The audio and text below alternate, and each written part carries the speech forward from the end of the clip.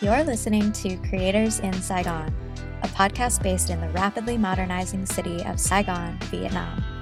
I'm Dana, and together with my co-hosts Tuasi and Nico, we interview the most inspiring creative entrepreneurs Saigon has to offer on topics about life, relationships, creativity, business, health, and more.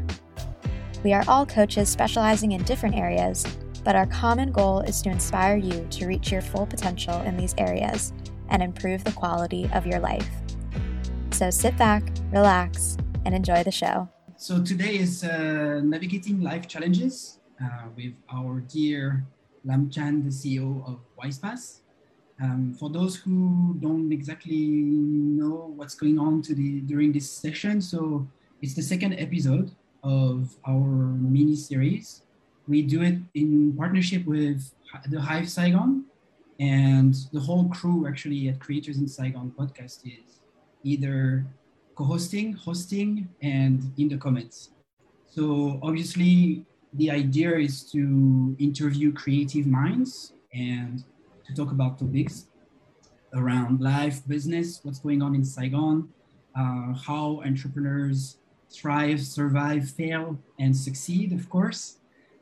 It's about mental health, physical health, and of course, a lot more things that we are happy to discover as well, because one of the reasons we are doing all this every day is actually because we like to hear from our host stories. And of course, in the end, the goal is to inspire more and more people to reach their full potential and to, why not, try to figure out this thing called life. So welcome, Lam, and I'm going to let you introduce yourself in a little bit. I just want to say a little bit more words about Tuasi, maybe. So if you don't know Tuasi yet, he's a life coach, and he also is a Notion specialist. Notion is a productivity app for people who don't know yet. And basically, he's using his personal experiences and knowledge to help young professionals and to help them to find clarity and organize their lives and businesses. And me, I'm working with entrepreneurs, trying to help them to optimize their business, especially in Vietnam, and trying to help them to bring more technology in their business and also face cross-cultural challenges. So you're all invited during this live session to ask questions about, anything related to Saigon, to business, to the life of an entrepreneur. Lam as well is an entrepreneur. We're gonna go in details with him for the whole interview. So don't hesitate to ask your questions now and put them in the comments. And then whenever we see them, we'll jump in at the right time. And of course, we are happy to welcome everybody to participate. So the interview is going to be in 3 parts. We're going to try to take questions every time from the audience. And for example, the first part I think is going to be more about Lam, like who is Lam and what is your background and profile a little bit more. Part 2 is going to be more about your startup and your startup life, I guess. And the last part is probably more about the entrepreneur you have become and the achievements or the failures as well. Like we can decide which one we prefer to share. I think both are interesting. So welcome, Lam. I'm gonna shut up soon. Sorry, man. Thank you for joining us on the show today. I didn't introduce you because I thought you'd love to do it. I'm sure you're happy to introduce yourself, and maybe you can tell us how you usually introduce yourself for people who meet you for the first time, for example. Sure. Let's say I meet a lot of people when I go to the events or when I'm in my own events, right? So what I just tell them is actually I'm the founder and the CEO of WisePass. It's a company that I founded 7 years ago now. So I officially started on October 31st, 2014. And with the idea in mind of what I would do with my 30s. So at that time, I think every 10 years in my life. So The first 10 years was about like how just to travel around the world. And from my 30s, it's really about like how to come back to Saigon and actually build something big. So that was the idea, and that still is the idea. And so what I do is actually to share about this idea that just got 7 years ago, and we discuss about like the process, the journey that I went through, and the different topics that you can deal with. And there's a lot of that, right? But I can share a little bit more today. So what I can share with you is I'm French Vietnamese, was born in Paris, 84, spent my childhood over there. And I also like spent some years like in Western Africa. I was in Benin, I was in Ghana. And then during my 20s, and actually I started my first job was in New York, did my MBA in Korea. I spent some time in Denmark, and you have a white background, by the way, now. And yeah, so I spent a lot of time like all around the world until the end of my 20s, and decided just to land in Vietnam. And there you go. Nice. Yeah. And so what do you so a lot of people actually, like, you have done a lot of interviews, so it's easy to find information about you, but I feel like a few people have asked you, or at least you haven't talked about it much, is like every time you say how you started WildSpace and you explain about, you know, how did you find the idea and everything, you usually mention that before you were working in Google, at Google, but I'm all, because it's, and then like everybody take it for granted, but for me, like if you aim at working at Google, it's like a really big achievement already, and I'm interested to know more about how do you end up actually, you know, working at Google, and was that something you were aiming for? So interesting story is I was the head of marketing of a group buy company in Vietnam at that time, in 2011 until 2012. And hi, Tam Nguyen and Nhi and my boyfriend. Wow. So I don't know which boyfriend she's talking about. Okay, cool. She's talking about me. All right. Or we can just like deny everything based on the comments. Yeah, no, or maybe you shouldn't. So I was, I was working in Vietnam, and I was the head of marketing at this group buy. And then how I ended up in Google was pretty simple.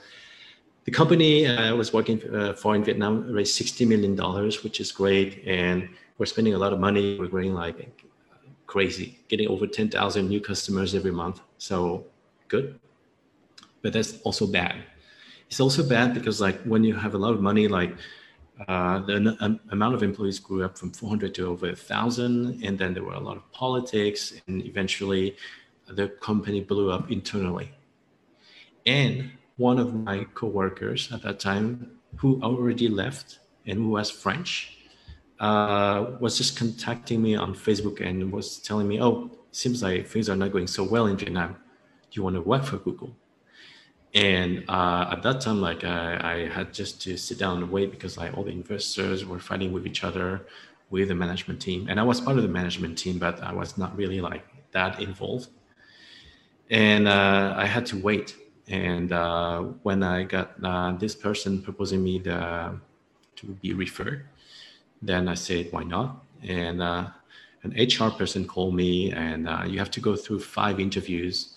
And then they fly you in Singapore, and then you have to do this Google Meet thing with like one of your peers and one of your manager and one of your big boss. And then like if everyone agrees among 20 candidates for that role, then you're being offered a job, and here you go. So that's how it happened. I've gone through 5 interviews, and apparently I was a good enough candidate for the role. Was it something you were really happy to get, or was it more something you chose, you know, by default because it was following what you were studying and then what you were doing in your professional life, and it was making sense for your career, but was it making sense for you? So the interesting thing in hindsight, like you can cut that into 3 pieces. Like the first piece is before you sign, you're like, oh, Google, great, big company. heard about the company, obviously, and I'm using it as a head of marketing. And then when you get the job offer, I stand in front of the nhà thờ Đức Bà, like in District 1, right? And then I stood there like for 5 hours, and a friend came over, and I was like, should I go? I shouldn't go. Should I sign? I shouldn't sign. And I was hesitant, basically, because I wanted to live in Vietnam, and I just didn't want to go for Google and leave the country. And it kind of just like reframe the situation and just told me, just sign the contract and go there. And if it doesn't work out, then you just quit and you come back. So that was pretty easy, like just to reframe the stuff. Like I was like lost my own thoughts. The second piece is actually when I flew over there and started to work for Google. Money is great. You get great buffet in that for the breakfast, for the lunch, for the dinner. You can fly to London, Paris, Berlin, and you name like all the offices we have. Like we have a special card where you have access to all the offices in Google and eat for free. So by the way, like if you want to travel and just get there, you get your free meal. But you're not going to live for the free meals in around like all the European offices of Google. And then this is not your purpose in life, right? Because it comes to the point like, you know, like you're not going to live because you can eat. And you realize your bank account is growing well. I started to invest in real estate. And this is like the key moment when I asked my big brother, like, okay, so I invest in some properties now. So what do I do? Oh, you wait for 15, 20 years and then you get some passive income. I was like, wait, so that's life and that's it. And then this is actually when it came to the third piece where, okay, that's me. I'm going to have to do something else that's going to really make me feel energized every morning, because this is one of the big problem. Like I start to wake up every day, you feel empty. So you get the money, you can eat, you get everything you need just to survive on Earth. But then this is when you got to go beyond that. You're not going to live just because you need to eat and survive. Like it's not the war anymore, right? So it's more about self-actualization. And I think I'm going to get back to Vietnam. I feel like I have this identity thing where I belong more to Vietnam. I come back there, I'm going to figure out something else. And actually at that time, the founder and the CEO of the company, Tiki, was hiring. And actually, like even before then, we met. We were already discussing about like a position as a head of marketing. So I just texted him and told him like, "Hey, still hiring as a head of marketing or something like this?" He said yes, and then went through like 5 interviews again. I don't know, I'm exaggerating, but he just put his whole team interviewing me. He was actually okay with me, but then he had to get the buy-in of the team. And I got the buy-in of the team, and then I went back to Vietnam, and I was the head of marketing of Tiki in 2013. And Tiki is a big company now, by the way, so I think they've done pretty well, and that's how I came back. So this is how I left Google. This is how I felt during Google, and before the interview and all this, and signing for the job offer, this is how I felt. I have a question, if I may, Nico. Sure. Lam. So my question is, because you talked about identity, and you said that you felt that Vietnam was going to be more close to your heart. So after all those years now in 2021, where do you belong, and what's your identity? Because I mean, the three of us right now are French, but I know we have varying degree of Frenchness in ourselves, and I don't consider myself fully French anymore. So where do you stand on this, and where do you call home? Ho Chi Minh City is my home. I decided it's a choice. Like it's intentional to actually select the environment where you decide to live. And for me, this is my first. This is my first home now. It's been more than 10 years. Home is also Paris, because I got my family over there, and I got my mom, my dad, my family basically. So. Somewhat like I feel connected because like of the people and the family members, right? And because you spend time living all around the world, like if you manage, for some people it works, for some people it doesn't work. So it's not unique recipe. If you learn on how to adjust to your environment everywhere you live, so this environment will be somewhat part of you as well, as part of your identity. Give you an example, like I enjoy New York a lot because it's global. You have a lot of things over there to do. It's really about business, and you have like a huge melting pot of people like from NYU, Columbia universities, but also all the guys from Wall Street. And then you get all the art people on Broadway. And then it's very like, there's a huge mix in New York. But then when you in Ho Chi Minh City, it's different, right? This is not New York. But this is more home because actually all the people I'm actually, when I walk around the streets, like, they are Vietnamese. So there's no such thing about like racism, black, white, stuff like that. They don't discriminate you with the color of your skin. Here is different. It's going to be more like how much money you have, right? It's more materialistic. We may hate this in France because when French people like money is bad. You're successful, you have a lot of money, then actually you should be hiding this kind of this part of your life. So people will not be too much aware of that. But actually in Hanoi, I feel that Hanoi are more French in some perspective, like they're not going to talk too much about the money. So you have all those nuances that you acquire along the way where you start to realize what you like. But then I like to break as well these identity crisis where, oh, this is where I live and I hate the rest of the world. It's more like, this is pretty much like where I feel comfortable to live. But then I'd love to just discover new places as well, which is great with WisePass because I had to go and do this expansion thing where Thailand is a great country as well. There are many things I enjoy. The lifestyle over there, the bars, the landscape, they're a bit more advanced than Ho Chi Minh City, Saigon. When you go to Manila, it's still different. Which city were you talking about? Bangkok. Ah, okay, yes. You get Bangkok, you get Manila, you get Singapore, of course. They're all different cities, and they don't speak the same languages. And then learning a little bit of the language is also pretty helpful, and that changes you again as well. Because like you speak French, right? Some of us may speak Vietnamese and English, and maybe a fourth language. And it's actually an exercise, a mental exercise on switching mindsets. Because like the minute you start to speak Vietnamese fluently or almost fluently, like your mindset is different.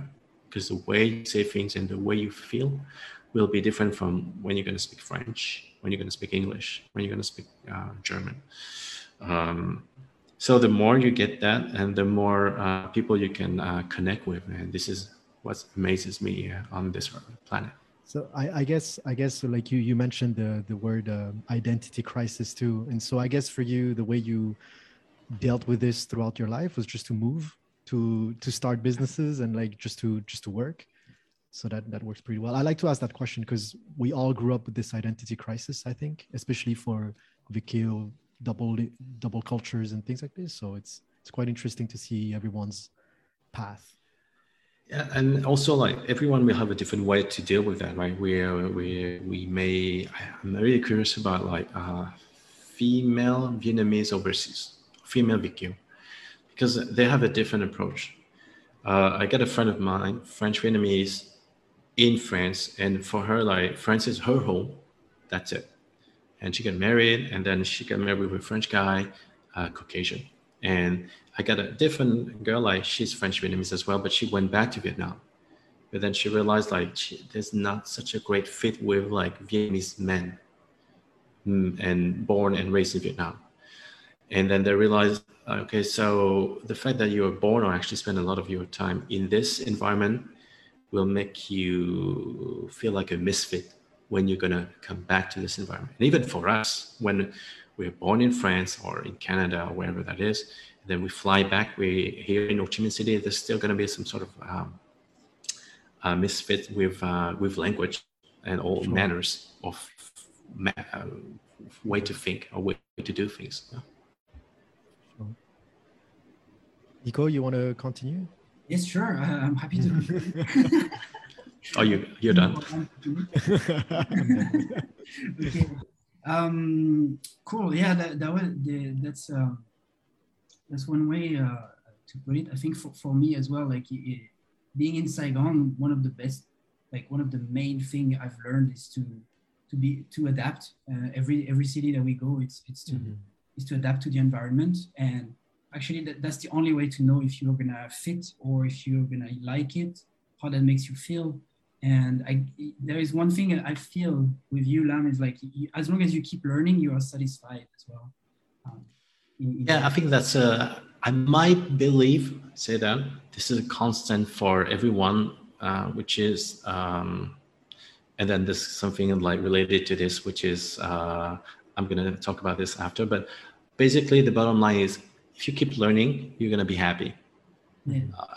Kind of summarize it. Because like in the past, it would be like, oh, if you get rich and then you get enough for whatever, and then you're good. But that's not really true. It's just like, because you're still going to live, you're still going to breathe, you're still going to have time before you die. So what are you going to do with all this time, right?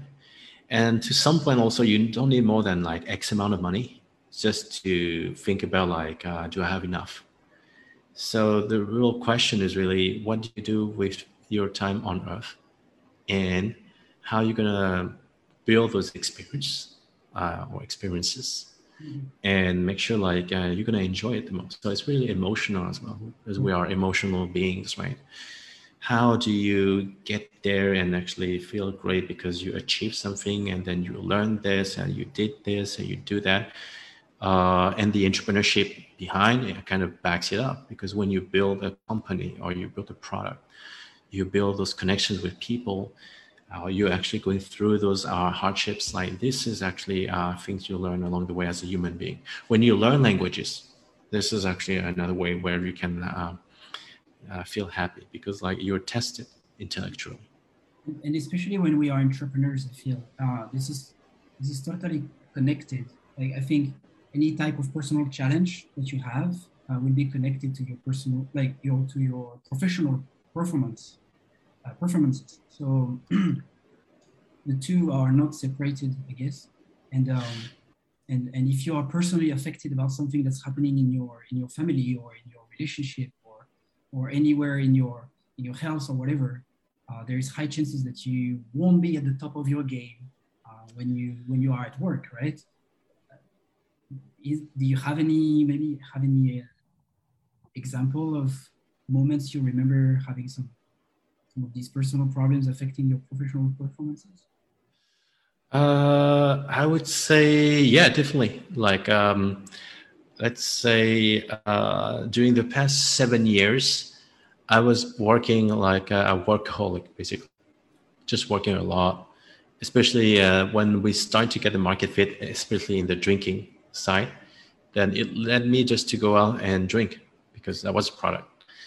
And that affected my relationship. That affected as well, like the time I would spend home, or maybe big. And also even before that, because I was working too much, then I didn't have time just to focus on my relationship and nurture it and grow it. Because at the end of the day, like I was too, trying to succeed, and neglecting the relationship early on actually affected the business as well, because you can't actually remain focused. You're going to be emotionally affected, and then that will actually distract you from your performance. So this is one thing. You won't be able to sleep. Insomnia happens a lot because you're stressed out, and the relationship not going well, and the business is going to be affected. Then this is actually interconnected, and that happened a lot. So along the years, what I've done was actually to understand like what's going to affect my sleep, what's going to affect my relationship, what will I do about this, and then what can I do just to simplify. So I use a lot of minimalism. I try just to cut everything out, and I have a sense of clarity on what to do on the long for the year. Let's say for the year, I just do one thing. You know, like those people sometimes, like on December 31st, you get those New Year's resolutions, like, yeah, I'm going to do this and this and that. And you got a 20 list, and then you're like, yeah, it's just, and then 3 months later, like or actually by month number 10, you're like, oh, I forgot I couldn't do all this. So what I do is pretty simple. I just do one thing, and the rest is actually going to support that goal, but the goal is just one. And that's it for this year. I have to make sure Wise Plus is profitable and cash flow positive. And that's it. And then if I do more, that's great, but then I'm done. So let's say for Q3, I might make it happen. But yeah, and if I do, that's great, especially during this time. Mm-hmm. And I declutter basically my life like that. So personal relationships or not work is really structured in a way where I made the choice to ensure this is not going to affect my life by simplifying it. And work is actually the main focus, but then it's not going to be the only focus eventually over time. And that actually helps you, so because you're not stressed out anymore, or much less stressed out. Yeah, that's what I was going to say, because I feel like we all somehow are in a career where we have to think of work as somehow like a priority to achieve our mission or our dreams, or just to sustain ourselves for some of us. There is obviously like things aside of that, and I wanted to add something on this, because I feel like you didn't mention it maybe, but we can go back to it eventually. Is like when you say you focus on the work, I think you are talking about work, but not only work like you used to work before. Like work enough time in the day, but not necessarily the entire day, and then so you have to still keep some time for yourself, right? So yeah, are we going to take the concept of work-life balance, or here's what I do now, so I can share with the audience today. I set the goal and I put on the calendar one or two, or very rarely I do three, but usually one or two important things in the day. And that's it. Because those are important tasks to complete, or for the week, for the day, for the month. And the rest of the day, then I still have the staff. I have to complete like a small tasks, but then that's pretty much of it. So that's one.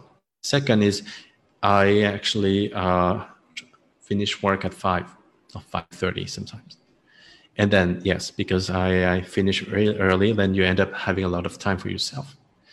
And if you really complete every day like one or two important tasks that you already set for the day, then you feel there's a sense of achievement. You complete that task, those tasks. And then you can go and say and do something like, okay, and now I'm going to swim. Because I mentioned earlier with you that I swim very regularly. And then swimming is great because it's going to actually make you burn calories, and then you're going to feel you feel much more peaceful after an hour. And then off you go. You just go home and you're good. You eat some fruits or some plant-based meals. So then I can talk about this in the comments and hopefully for free. And then we just you just segment the day where work is work, but then in order to achieve the goal, you need to actually remain very focused and have this sense of clarity. And by swimming and by eating healthy and by sleeping properly, then you'll be able to attain that goal, rather than actually working for 16 hours where I see some like business consultants or bankers, like I don't know what they do, but they're going to kill themselves like working like this for 10 years straight, right? It's not feasible. It's not human. So, but what's human and what's more important is you make quality decisions by actually balancing your body. So it has proper diet, proper exercise. You do the work because you have to execute, but you shouldn't be actually unfocused and distracted by trying just to answer a lot of emails so you can feel that you've done stuff. So you focus on what's important. So it takes time. So you have to plan all these things, and then eventually you'll see it's very counterintuitive, but then it works. I have a question, and Dana, it's connecting to Dana's question as well. It's like, how long time does it take for you to plan, and when do you plan? And of course, it's adding to the question of Dana, who is asking, is there a process you go through for choosing the one thing for the year? it can be overwhelming to try to narrow it down? Oh, it's pretty, it's taking time, but then depending on the people and the personality as well, and the purpose they decided to set. Because I set my purpose for 10 years. And then for that year, what I do is to think about, in order to fully live my purpose, like what's going to be strategic, what's going to be very important. And this year for me is really about like just making the company financially profitable, cash flow positive. That's great, because it's going to enable me later just to achieve more things. But then just doing this is going to be a lot of work already. And then you can break down the work on how to do that. And then you have a lot of tasks just to achieve that goal. Yeah, that's it. And if you manage just to reach that goal a bit earlier than the end of the year, then good for you. Then let's say I've done this for the year, and what I do next is actually to break down the year into quarters, so 3 months. And then in this quarter, I have like 5 or 6 things in the company where I have tech, operations, sales, marketing, and other. And then I just write one thing for tech, one thing for operations, one thing for sales, and one thing for that. And then actually have a deep satisfaction when you say, okay, this is green with white fonts. And then you see the green is popping, and this is green, by the way, but then you see the green like popping on the Google spreadsheet, and you're like, okay, this is done. Now I can actually take all my energy to get this other thing and this other thing. And then it has to be realistic. So it's achievable within 3 months. And it has to be very meaningful and important and benefit for the 1 year goal, right? So it takes some time, but then it doesn't mean that you have to do everything for the year and then you unroll it. You have to adjust over time as well. So things can change during the year. Like let's say that now there's a lockdown, right? So obviously I'm not going to be able to do everything. So I have to readjust my quarterly goals, but I have to get it done, and it has to be important enough so I can actually feel emotionally boosted because I've done stuff. I haven't sit down and actually waited for stuff to happen, but I set the goals and you get it done basically. So that's the mindset. So year, quarter, eventually like the little task, you can use Google Calendar, like, okay, I've got to do this and this, and that's it. So I'll give you an example. Yesterday, we had to ensure the SEO is going to be set up properly for the website for marketing. And the task I did yesterday was just to change the DNS. So now when you go on WisePass, then you have a new website. It's done. So we're good now. Sorry, I'm just going to do that. Oh no! Oh yeah, it's good. And then this task is complete, and then now I can work on the next 5 things for next week. There is a book called One Thing from Gary Keller. You ever read it? Oh no!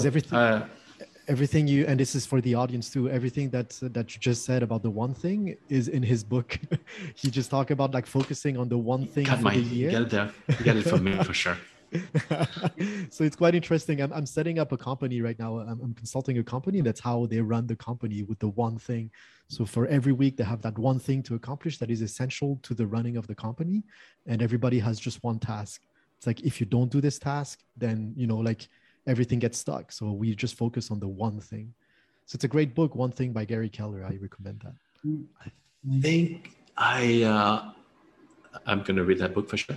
The second is, I remember that it was like about goal setting from the Harvard Business Review stuff about like, and then they just still mentioned like 3 things about goal setting, because like when you start to throw goals, like I think that Dana was asking for the process and all that for the one thing. There's actually nice to have goals, enabling goals, and critical goals. So what I do is just one critical goal that I think is personally important, and then the rest is enabling and the nice to have. And then you realize sometimes I have a lot of ideas, but then to make sure it's going to happen, then you need to cross out like the things that you think it's not that one. Those ideas are nice, but not so good. And then you just focus on that, and you're obsessed over this goal over and over and over. And then for people who has OCD, it's great. because it's just going to focus on that like for a whole year, and then you're going to be done. It's the same thing. Like right now, I'm just exercising. I just do like push-ups and plank because that's the only thing I can do in my space. And I do 100 push-ups and 50 seconds twice daily. That's it.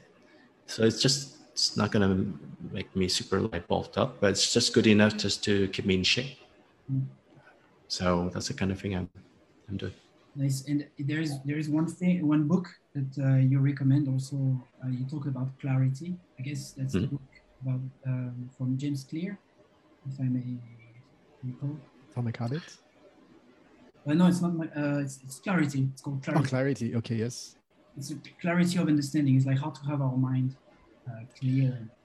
And I think the one goal is one of the minimalist way of applying.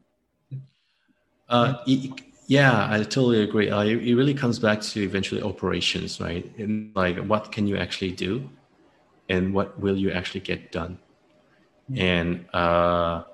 And realize like you having like a million ideas rushing into your mind, and then that's good, but it's in your mind, right?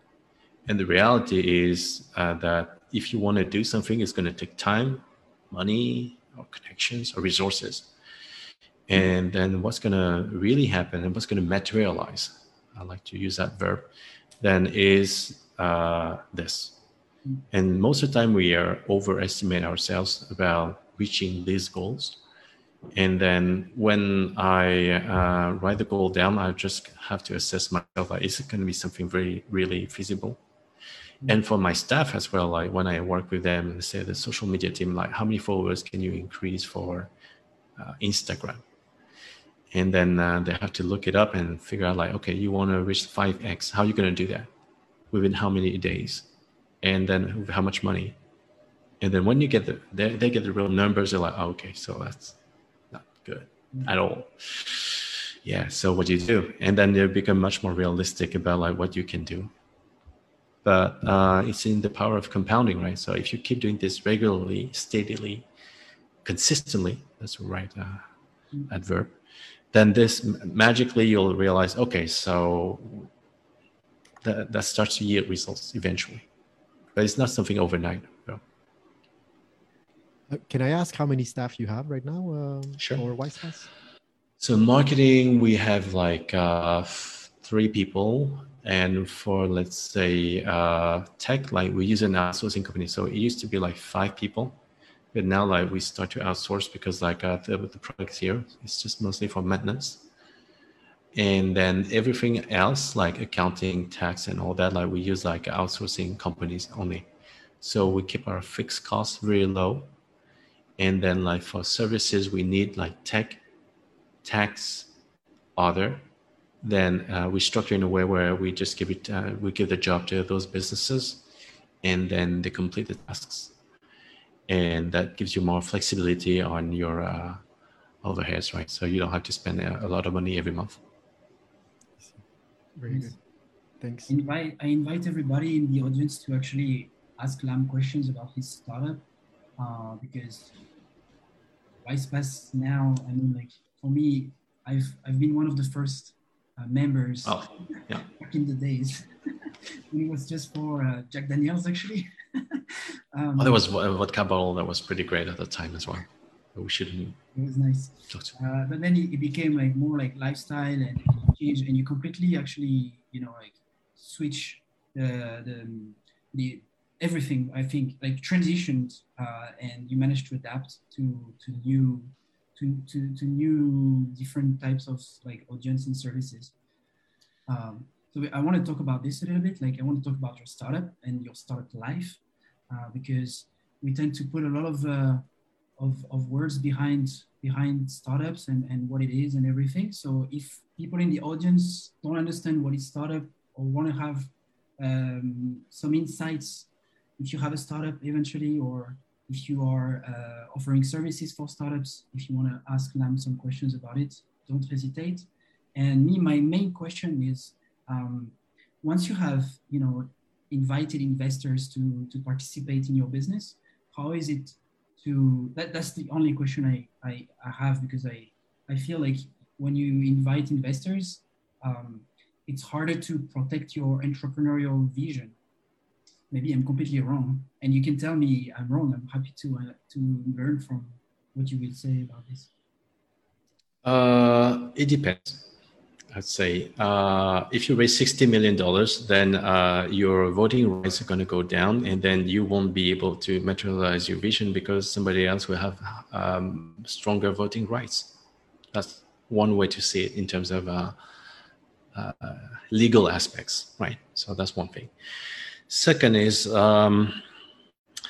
when you invite some investors, like you spend a lot of time to discuss with them, and then it depends. So aside from the amount of money that they invest, those investors sometimes also have good ideas. They are smart. They're able just to make you listen. And I give you an example. I got this guy who's a CEO, or he was an ex-Uber guy in Singapore. In 2018, we were growing 100x. And then we met each other, and then it was like, okay, so it's not going to work. I was like, okay, why? Well, $300 a month, man. That is not enough people in this country, in Vietnam. You can find in order just to grow to over $1 billion in revenue in the region, even in the region, for $300. Price point is too high. You go and figure out a way if you can do beers and do this and do that, but then you got to lower the price point. So your subscriber base is going to be big enough. And then you can eventually make not even $1 billion, but well, actually maybe. But then lowering down the price point is going to be very key and essential to the growth of the business.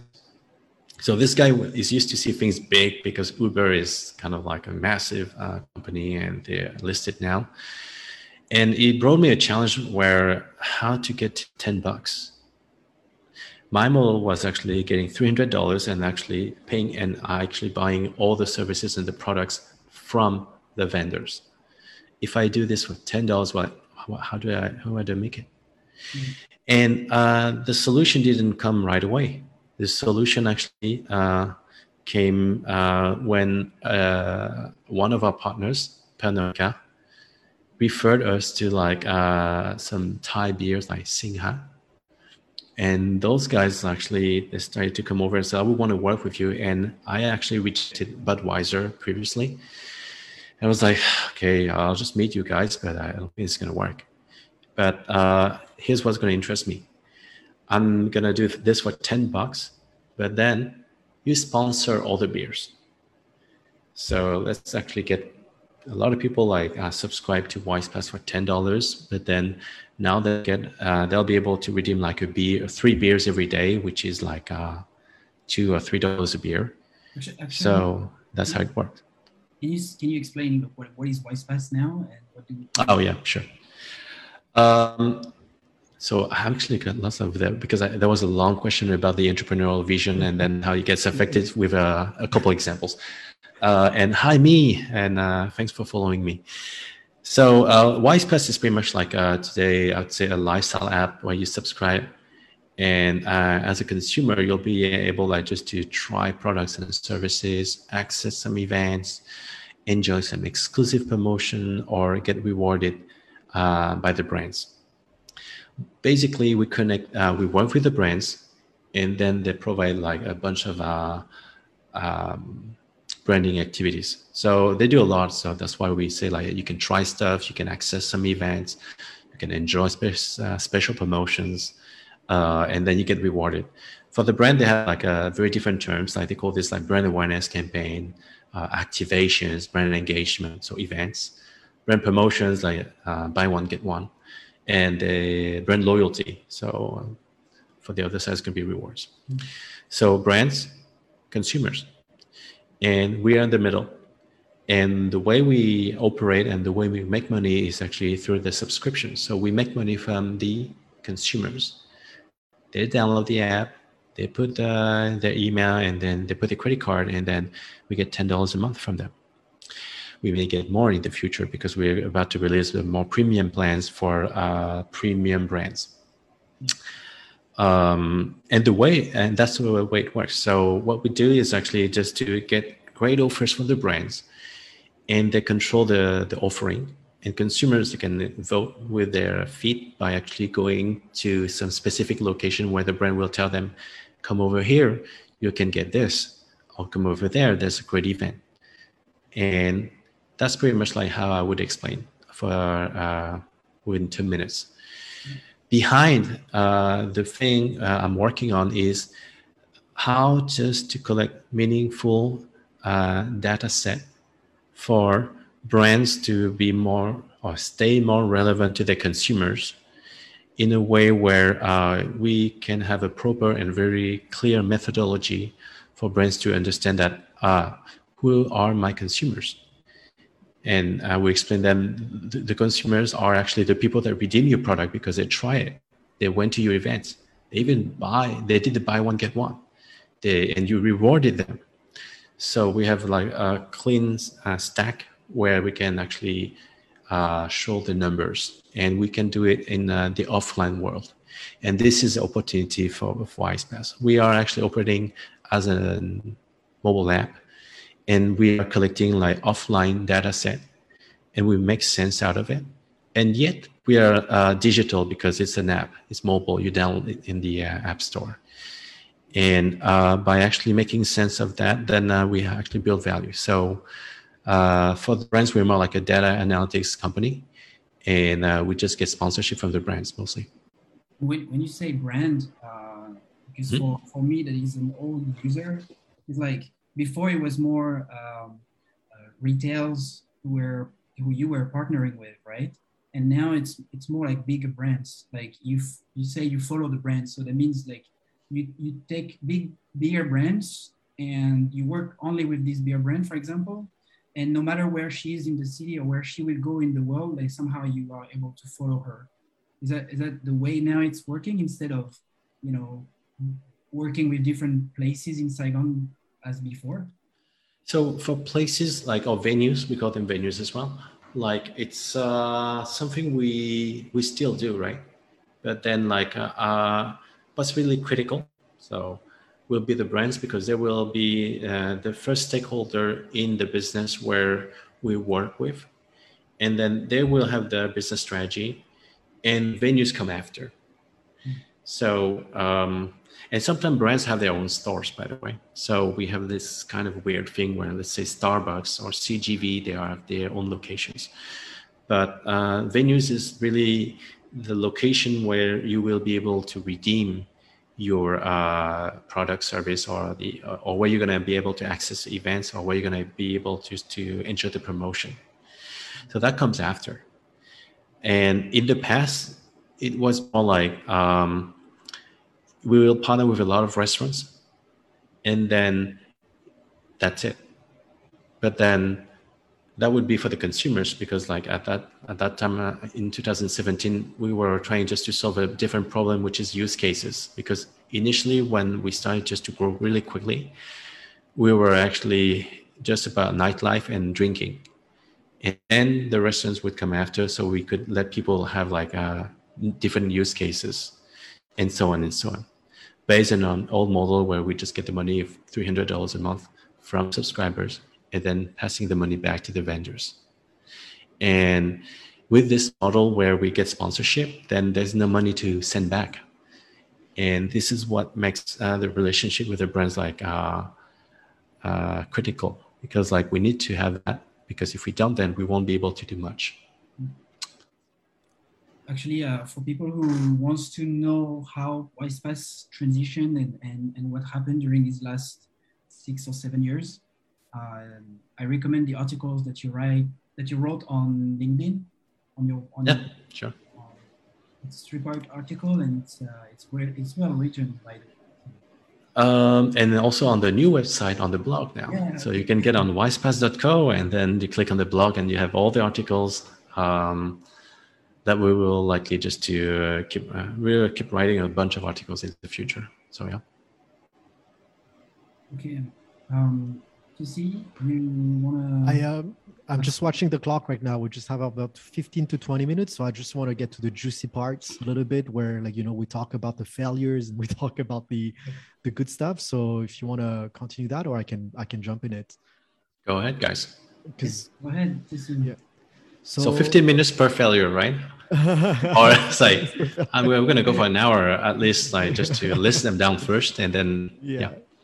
No, so my question for you is, like, within the 7 years that you've been doing WisePass, like, if you had to give us the top 3 failure, and then we maybe can focus on the top one, and and see like how you dealt with it, and because like on the outside, like we all know that WisePass is quite successful. You have like a presence here in Ho Chi Minh City, but behind the scene, like what happened and how did you handle it emotionally, and how did you come through all those like hardships?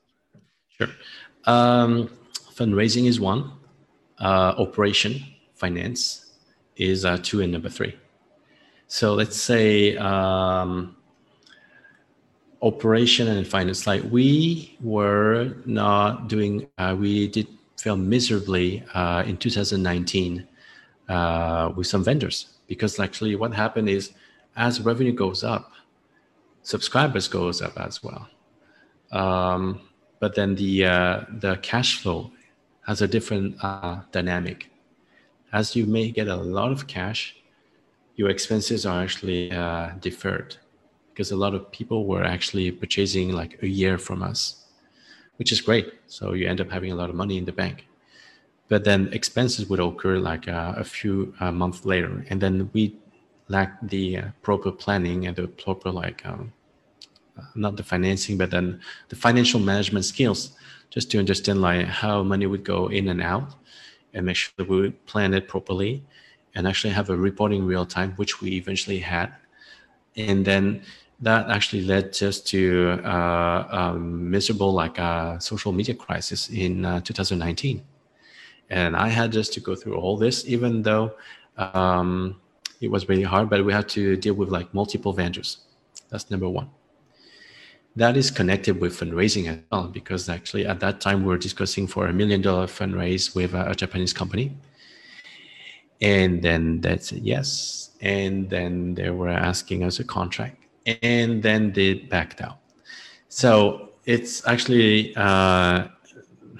one of the things like I really focused on, and the learning is never rely on those investors until the money is in the bank, which is fair. That's okay. And then ensure that no matter what, like we have to position ourselves strategically so we're safe, secure, and then we don't have this kind of situation anymore.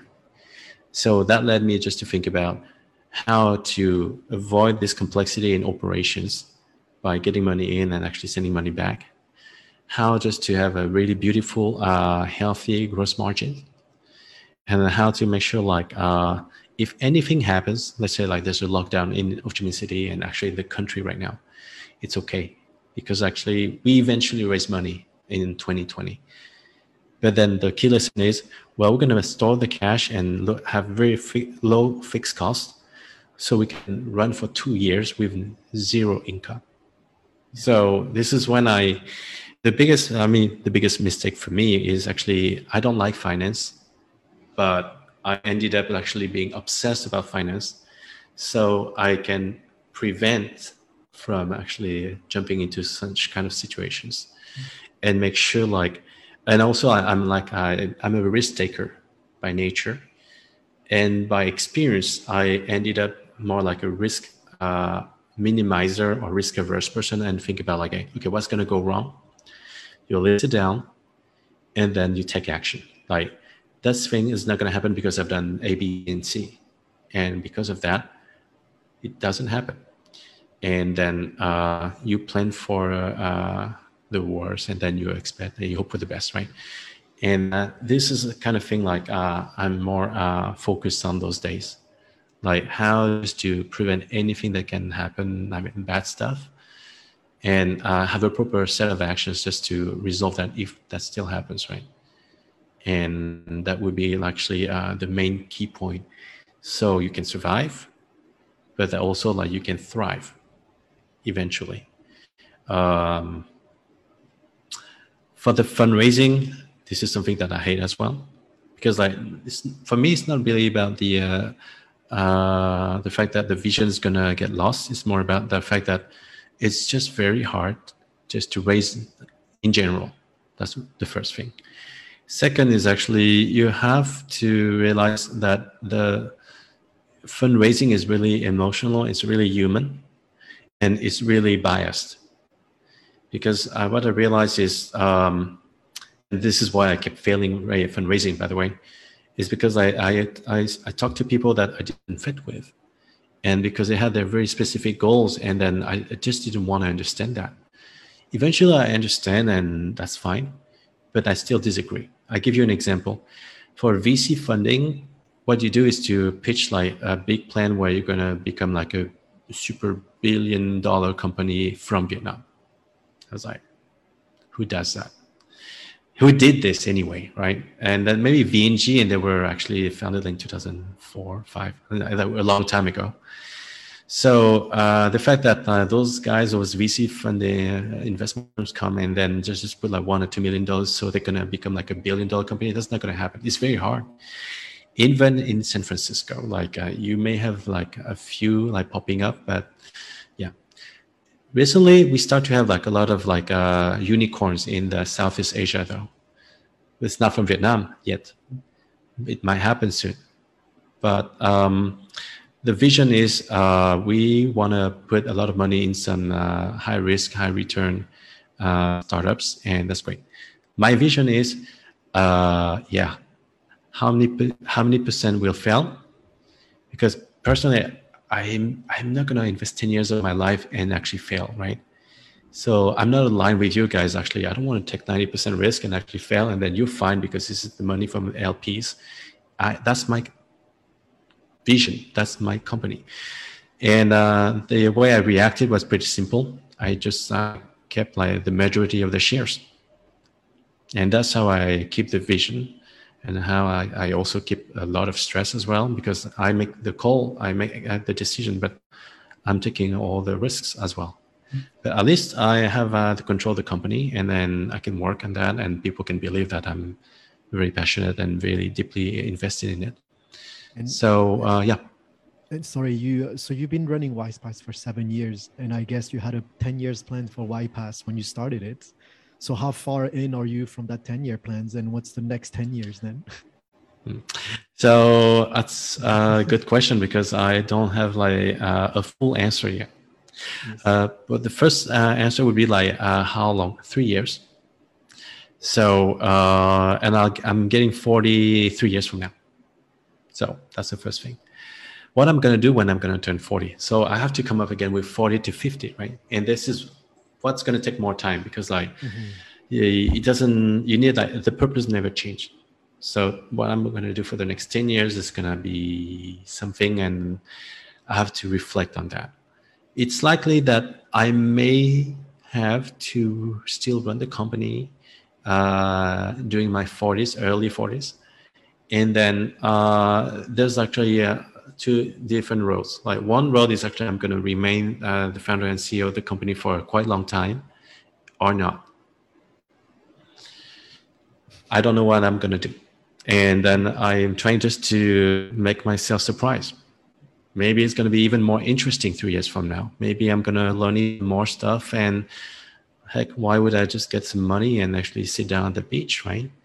Maybe it should be better. And then maybe, like, ironically, it's going to turn into $1 billion company. And I'm like, oh, yeah. Oh shit. That's okay then, I guess. So that would be my answer. What about relationship, Lam?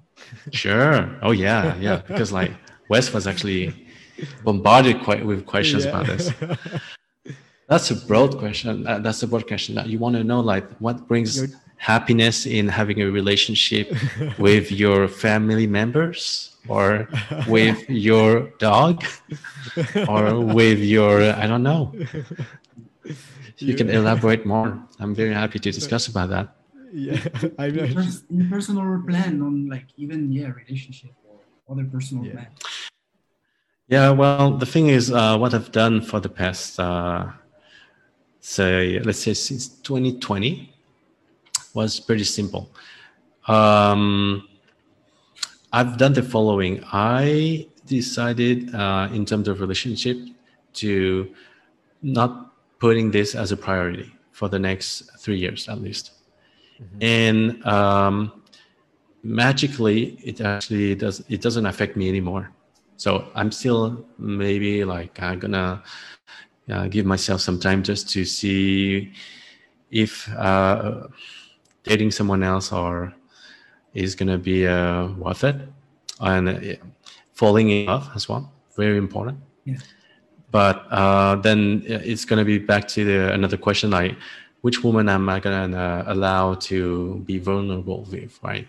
Because you're gonna open up and all this kind of thing. But then as you're getting older, like you have like all those experiences as well, where you know how it's gonna be with this person or with that person, and then you still want to get surprised, right? So I actually to minimize it as much as I can, and then it makes me focus.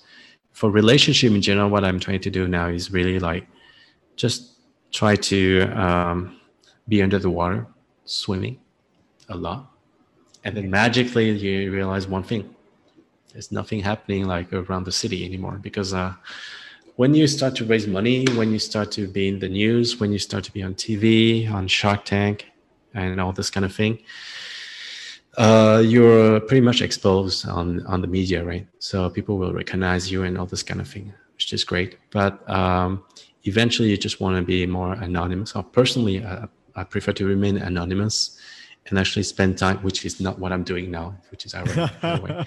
But it's really like, how do I spend like quality time and really do what I set myself to do for the day, for the year, for the week, for the quarter, whatever that is, so you can be happy. Sometimes relationship can bring great happiness, sometimes it doesn't. So I'm pretty like very like slow on that at the moment. This is a good topic, like, because you're, as you're saying, like, you know, you're in the a public figure, you're in the public eye. So how are you handling your reputation? Like, you know, because like, how do you handle that? Because with relationships, with, you know, all the difficulties that you had in 2019, there is a reputation that you have to carry. And so what are those, what are the mechanics behind it? Yeah, I mean, that's great. So what I do is very simple. Relationships are built over time. They are built over like a set of actions that you do with many people. And for people that don't know you personally, then that's a different thing. But let's say I start with the people that know me, and then the people that don't know me. For people that know you, then that's easier, because like they've interacted with you several times over the years, and they know who you are, and then they're not going to jump into conclusions when something bad happens, right? Because like they know where I'm coming from, and then I'm not just doing stuff like that.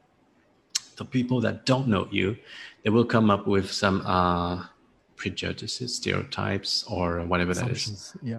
Assumptions. I remember like one of the walls where one guy said like, "Oh, this is a Vietnamese Việt kiều. I know the Việt kiều are just motherfuckers." Okay, so like you can't do much about it, because it's the way it is, right? So those are prejudices, and you just gotta deal with this. And as you grow over time and you get bigger, then more people will be against you and they have their own reasons. Sometimes it's not even personal. They just don't like apps or technology or whatever that, or Vietnamese overseas, big deal. And then you happen to be one of them, and then you're like, okay, so there's going to be something like this.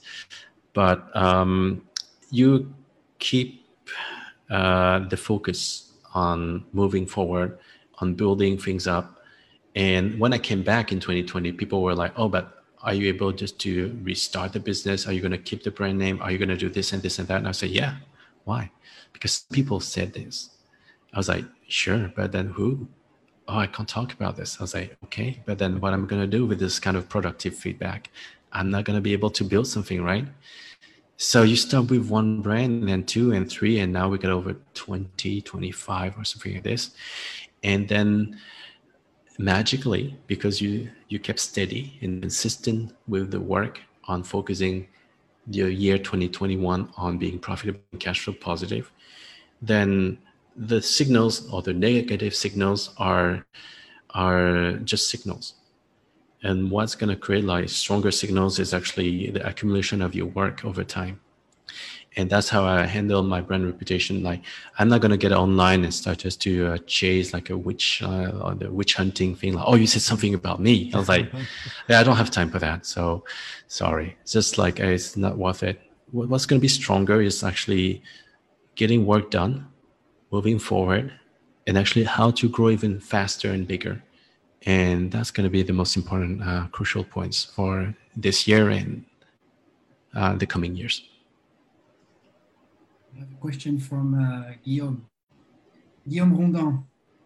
Guillaume. Yeah, our friend. Guillaume asked how he is catching up.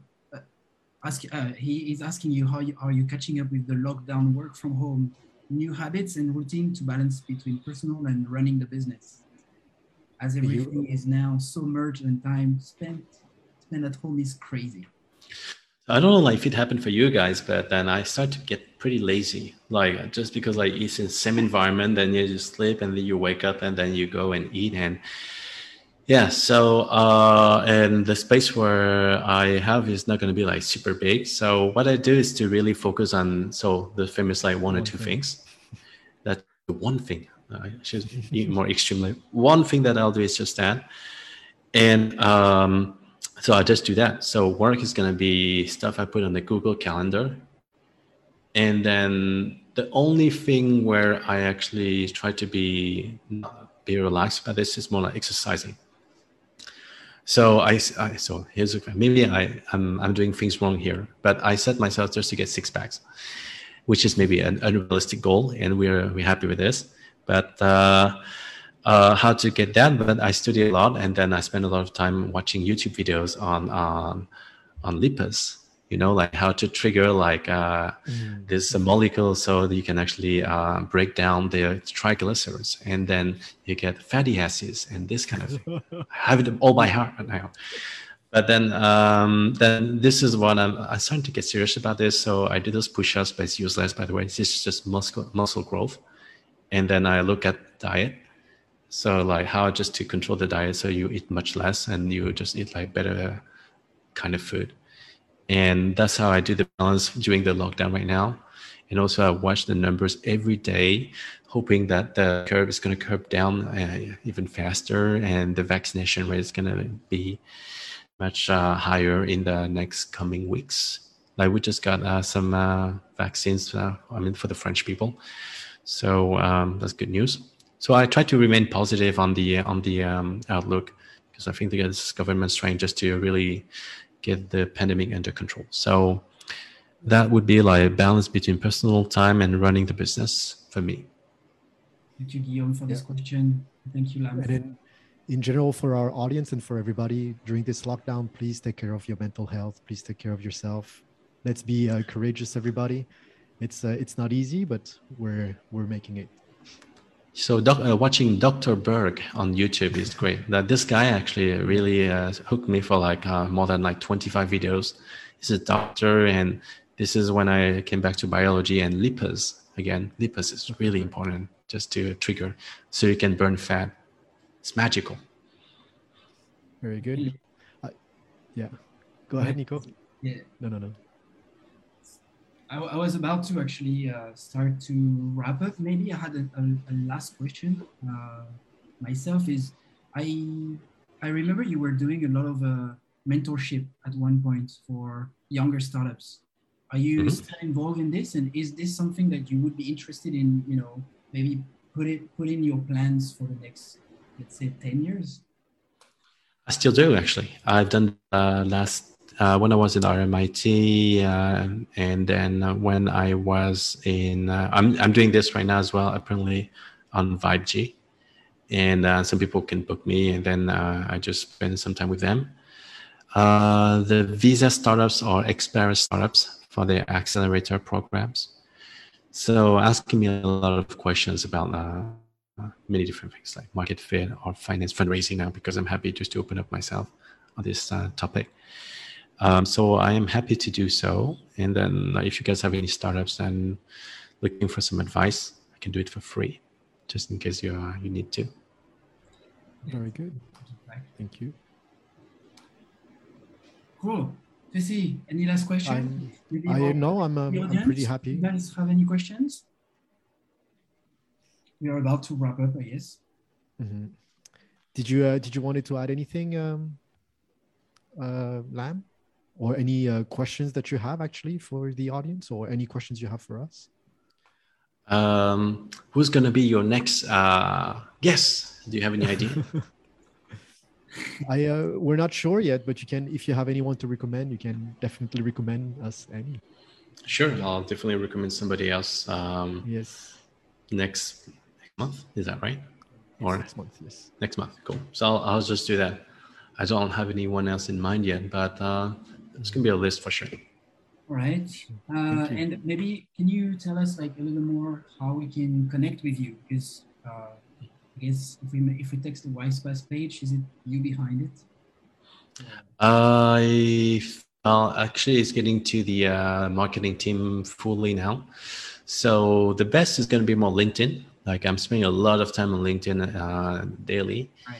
And I used to use Facebook a lot. Now it's just going to be, I just post like nice pictures of some locations, but that's pretty much what I do. About like carbonara pasta and this. So that's, you're not going to find much on Facebook anymore. So if you want to reach me, you can just contact me on LinkedIn, and I'll be happy just to discuss. Very good. And then there might be the link on whatever thing. I think we have one question that came in actually. Yeah, go ahead.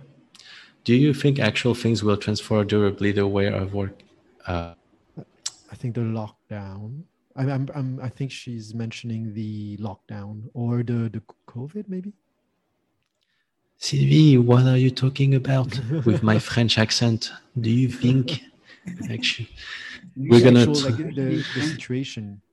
Let me try to understand what do you mean. He's asking about the way things will transform, and like, do you think it will, do you think it will transform durably the way we work? These things that are happening now, like the lockdown and everything. Oh, definitely. Yeah. So I can answer, but you can answer. Yeah, go ahead. We can all answer. Exactly. So, so let's say we're going to assume that if it's talking about the lockdown, then if the way we are working is going to be, the way of working is going to be changed durably or in the long run, right?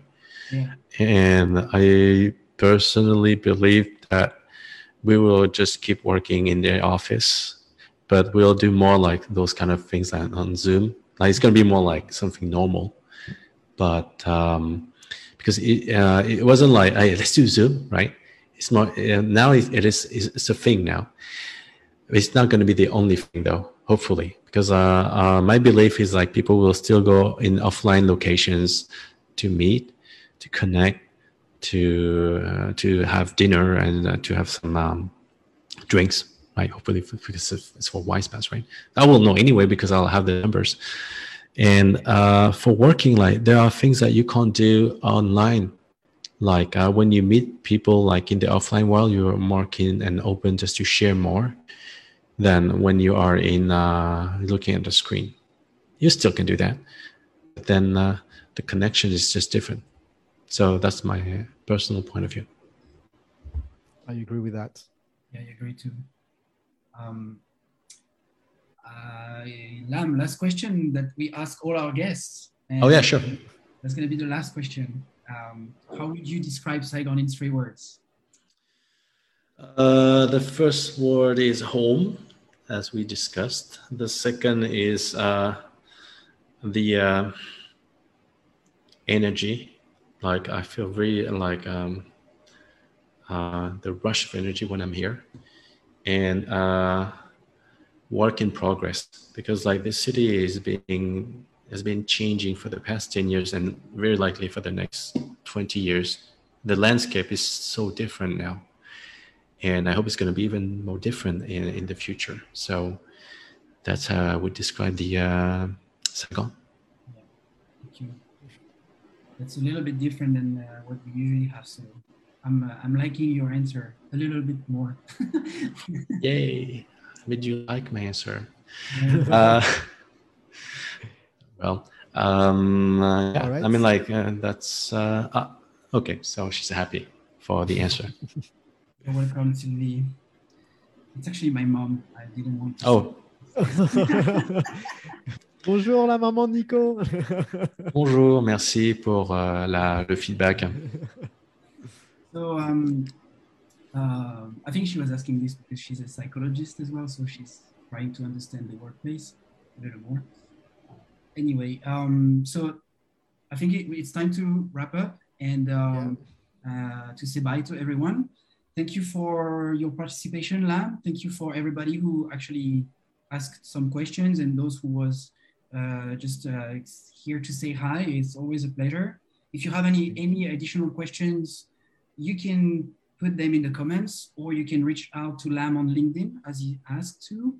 And of course, everybody will be happy to connect, and that if we can help, to create more opportunities through these sessions, we are happy to do so. And for me, it was a pleasure to actually co-host today's interview. I always like to listen to stories like Lam's stories and to hear also and to learn about new things. So shout out to you, Lam. Thank you for your time. Thank you, Lam. Well, thanks for inviting. Shout out to the Hive. They are behind as well, helping us with the technical details. Great guy, by the way. So yeah, yes. Thank you, Jeff. Just the live will be available on the Hive, and I don't know if it's going to be available on the Wisepass, but it's also going to be available on Creators in Saigon, so you can have access to it anytime. Wisepass as well. I believe so. Yeah. Okay. Well. Yeah.